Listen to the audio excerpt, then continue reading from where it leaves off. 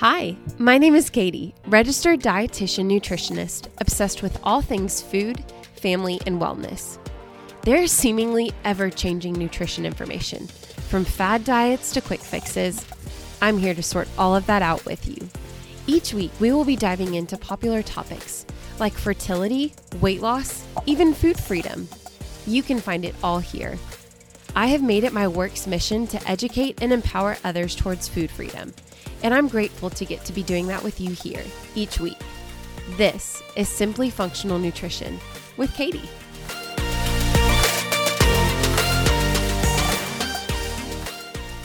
All right. Hello, guys. We are here and we are talking nutrition for pregnancy. But you might be listening to this and you're like, I'm not pregnant. I don't plan to be pregnant anytime soon. Or maybe you're kind of in a situation where you're like, well, I'm not pregnant yet, but I'd love to be in the next few months. Or maybe you're even on the postpartum side of that. Well, what I want to say is this is a topic that is something that is so near and dear to my heart because not only have I personally lived it twice now, I am constantly talking to clients, to friends, to family, to people messaging me over social media, talking about nutrition in this time of their lives. Whether it's preconception, whether you've just conceived and you're newly pregnant, maybe you're late-term pregnancy and you're about to deliver, or maybe you're even on the postpartum breastfeeding recovery, that side of it. Well, wherever you may land, this podcast is for you because this is something that you can take home and you can apply directly starting today. And really the whole idea of this is to optimize nutrition so that you feel your best and that you're nourishing your baby in the best that you possibly can. I have decided to kind of outline this first part one. I'm calling it part one of this podcast because there's so much information. It can be almost overwhelming. And so I think it's going to deserve a couple different episodes. I've decided to compile kind of a list of some of the more popular questions that I get on a regular basis. So this list of questions is really kind of some high level things that I think leaving today, you can go ahead and jump in and apply. So let's just go for it. Let's dive in. Number one, what are some ways that you can try to boost your nutrition prior to conceiving? You might be starting to talk with your partner about conceiving. Maybe you're single and you're like, whoa, Katie, this is not even on my radar right now. That's okay. You can still be working to optimize your nutrient stores now. And let me tell you, by taking a special intentional look at your nutrition and what your body is doing as a woman, prior to even getting to the point where you're ready to conceive, you will already be leagues ahead. And that whole process of waiting, or maybe now I'm ready, so now I need to figure this thing out, you'll have already done that. So what are the ways that you can try to boost your nutrition? Well, let me first start by saying it takes, as a female, 3 to 4 months for the egg to mature prior to ovulation. So what does that mean? That means that the nutrition or the nutrient status that you're in right now is going to affect the egg at ovulation 3 to 4 months from now. So when you're ovulating this month, that is almost like a stamp or a print of what your nutrition has looked like over the past 3 to 4 months as a woman. For men, it takes about 70 to 90 days for the sperm to mature. So what that tells us is you can take the time now to prepare for conception months down the road. So this is great news. This means that you and your partner can really take the time prior to conception to really focus on your nutrition, but also outside of your nutrition, some other things that we'll get into. You can really take the time months before you're ever even ready to start trying to really kind of square up and shore up and get that nutrition in a really good place.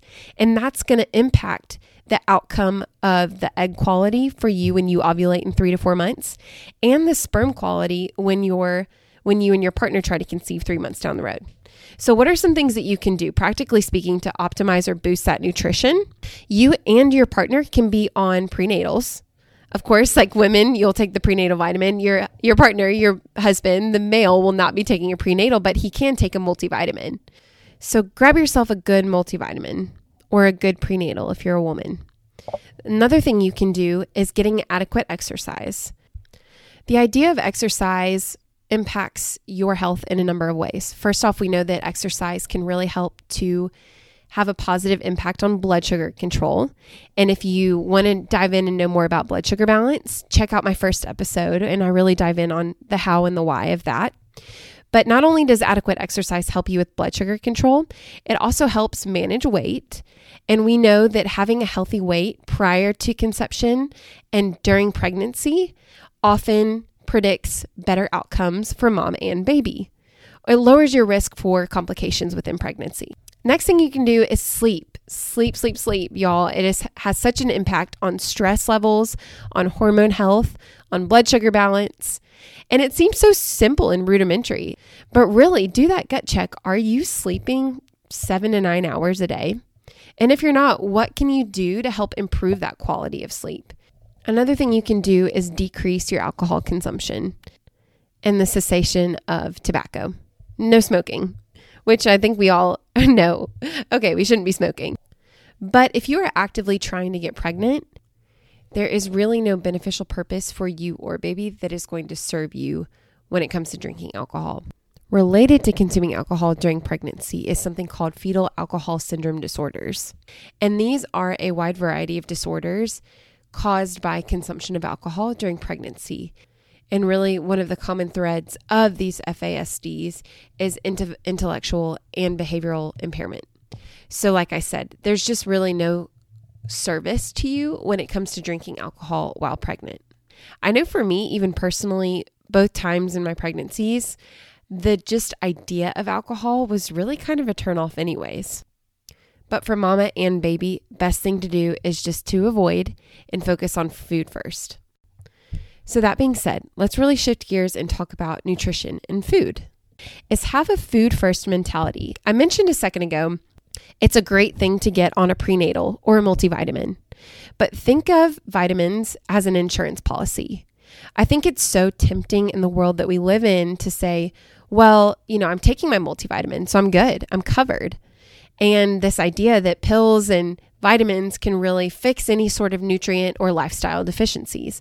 But vitamins are never going to replace the benefit of food first micronutrients.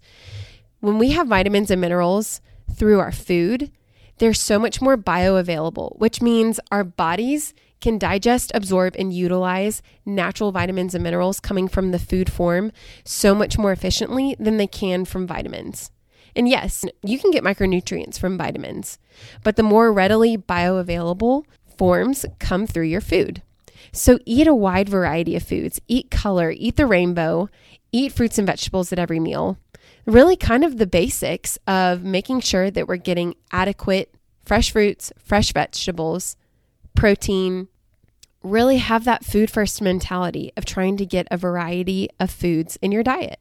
That is a great segue into another common question I get around prenatal vitamins. Are they necessary?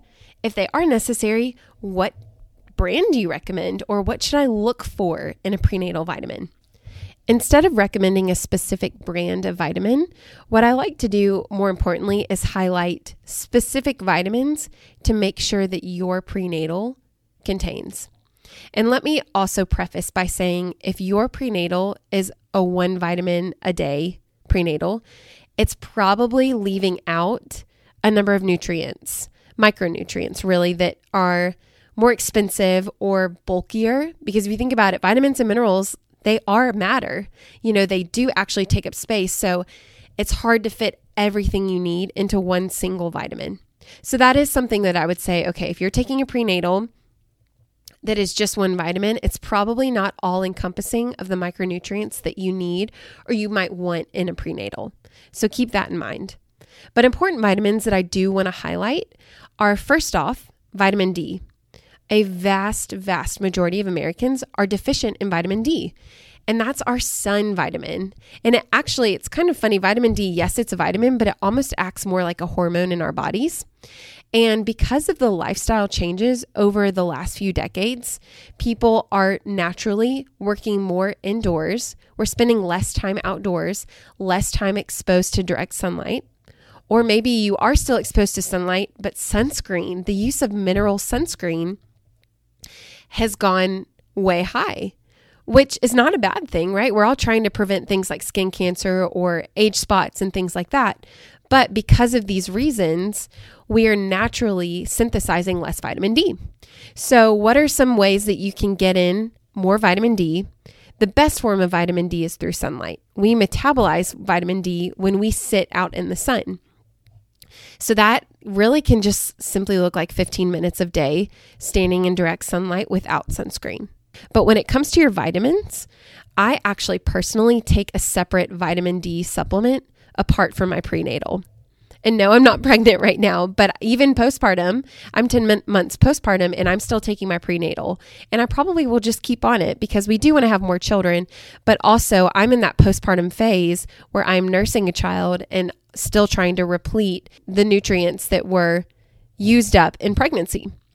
But back to vitamin D, I take a separate one, and studies have shown that 4,000 IUs are safe and effective. Now, this is a daily intake of 4,000 IUs, and that is way above the RDA. Now, I want to be sure to really pause right here for a quick second and remind you all that I am not a doctor. This podcast is purely for educational and informative purposes. So I love to present the research and present the findings and recommendations, but it does not replace your doctor's advice. Everyone is their own individual case, and vitamin D levels for people are going to vary. So I'm presenting you the research information, particularly as it pertains to the 4,000 IU recommendation. But consult your doctor if you are unsure of how much you should be supplementing or you're considering wanting to increase your supplementation. Reminder, let's absolutely take our vitamin as an insurance policy, but where can you find vitamin D in your diet? Sun exposure is really the best way to get vitamin D, but it is also found in food. And hello, I'm a dietitian, so of course I have to cover food sources of vitamin D. Vitamin D looks like food sources through fatty fish from cold water, like salmon or cod, as well as cod liver oil. And then, like I said, sunlight is going to be your best source of vitamin D. And something to keep in mind, people with darker skin have a higher risk for a vitamin D deficiency because of the melanin in their skin. So the more melanin you have, which is that skin pigment that gives our skin that darker pigment, the more melanin you have, the harder it is for you to convert that vitamin D. So it might mean you might need a little bit of a higher supplementation, or you might need some more time in the sun to really synthesize that vitamin D. Next thing to look for in a prenatal is make sure that you're getting the active forms of your B vitamins. So if you just look back on the back of your vitamin bottle, the active form of a vitamin means this is the form that the vitamin is most readily available and absorbed and able to be utilized by the body. So on the back of your prenatal vitamin, you want it to say active B vitamin complex, or the most common example of an active B vitamin would be choosing folate over folic acid. Now, we hear folic acid all the time, and that's really important for neural tube defects and making sure that you're supplementing with that. Now, folic acid is the synthetic form of folate. We know that up to 60% of the population cannot convert folic acid to folate because of a gene variant. That said, you might be supplementing with folic acid, and if you happen to have that gene, your body's having a really hard time converting it to its active form. But if you can supplement with the active form, the folate or 5-methylfolate, as you might see it on the bottle, then you know that you're getting an active form of that vitamin and you're able to better utilize it. You also want to see that it says that it is a comprehensive formula on the bottle.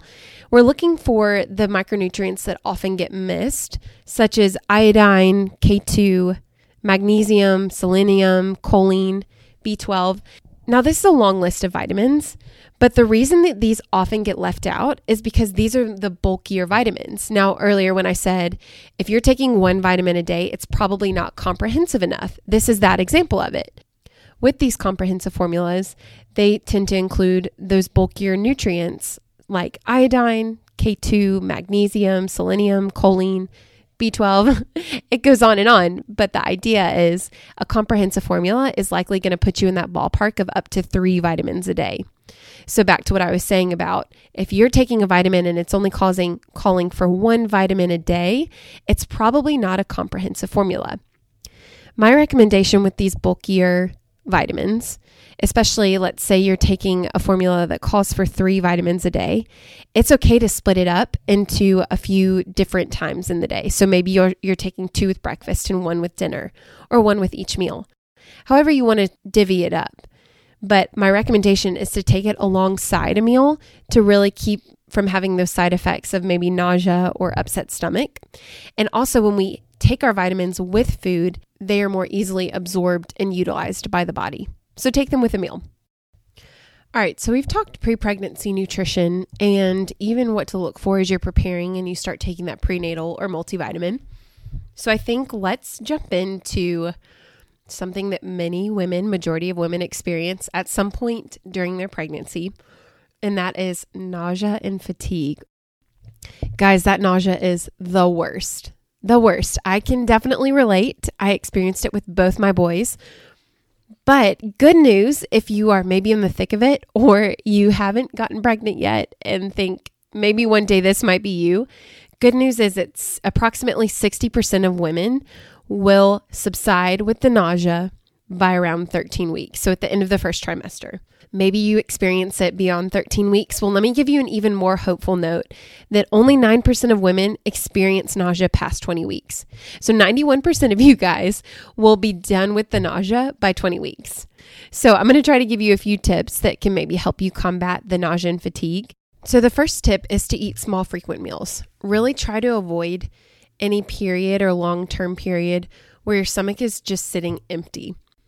When you do go to eat those small, frequent meals, really try to pair and make sure you're conscious about pairing carbs, protein, and fat all together when you eat, because that can really help promote satiety, especially if you are one of those people that might have a period, a quick window, let's say, where you're willing or it's not totally nauseating at the thought of eating a meal.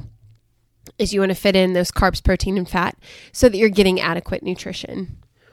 Some other common things that help aid in nausea are things like ginger, vitamin B6, and magnesium. So ginger, we could get ginger tea. Maybe you could add ginger to your meals. There are even ginger chews or lollipops, things to suck on, but ginger is a great thing. Also vitamin B6, which we find B6 in things like animal products, like meats, as well as peanuts, oats, banana. So for example, a great snack might be banana and peanut butter, or a cup of oatmeal and add in some peanut butter and some chia seeds or pumpkin seeds. The other nutrient that can help with nausea is magnesium. So the example I gave of the oats with peanut butter and some seeds, well, great sources of magnesium are nuts, seeds, grains, and oats as well. You're getting the benefit of actually eating something nutrient dense with the added benefit of some of those vitamins and minerals that will really help aid some of that nauseating feelings.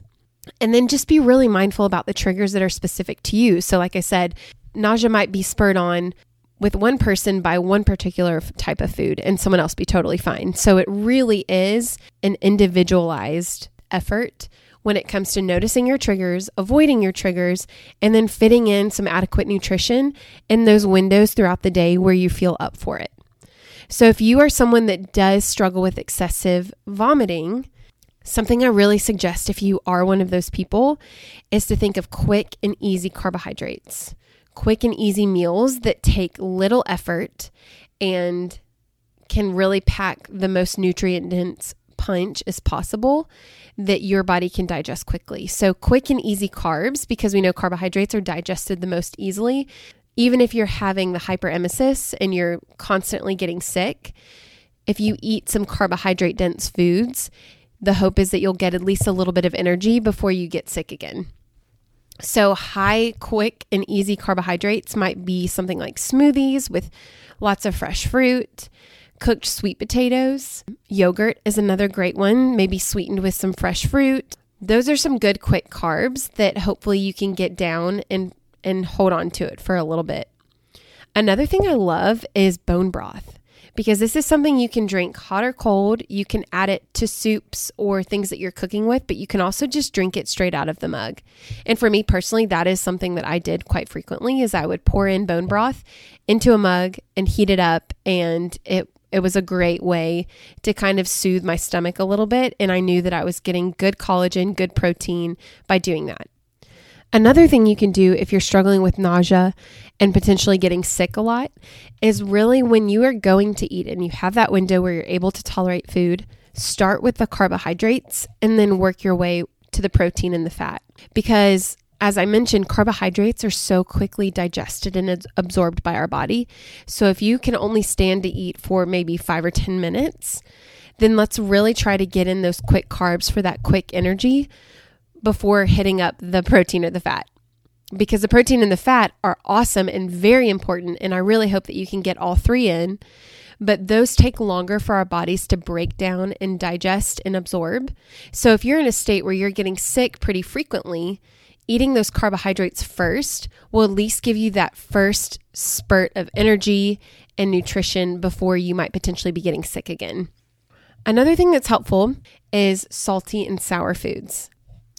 I know it sounds kind of funny, the idea of salty foods to combat nausea, but salt helps to keep our blood pressure elevated or at a good, happy place as opposed to having low blood pressure. And when our blood pressure lowers, we tend to feel more fatigued, maybe even a little bit kind of loopy or nauseated. That low blood pressure can even cause feelings of nausea. So if you're eating food with salt, you're replenishing that salt that you might have lost when getting sick, but you're also keeping that blood pressure elevated and keeping it stable to where you're feeling okay and able to combat some of this dreaded nausea and fatigue that comes along with pregnancy and really oftentimes with first trimester. And then kind of funny, some women just find sour foods helpful to keep from that nausea in pregnancy. And I can actually attest that this was totally me. Funny enough, I'm not a beer drinker.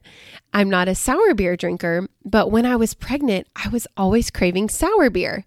Now, I didn't act on this craving, but I was constantly craving. And I even told my husband, I'm like, you know me, I don't drink sour beer. What is this? Why am I craving this thing? But pregnancy is a wild thing and it makes you crave wild, weird things at times. But particularly the sour foods for me really helped kind of ease my stomach, and it kind of ironically was something that I craved.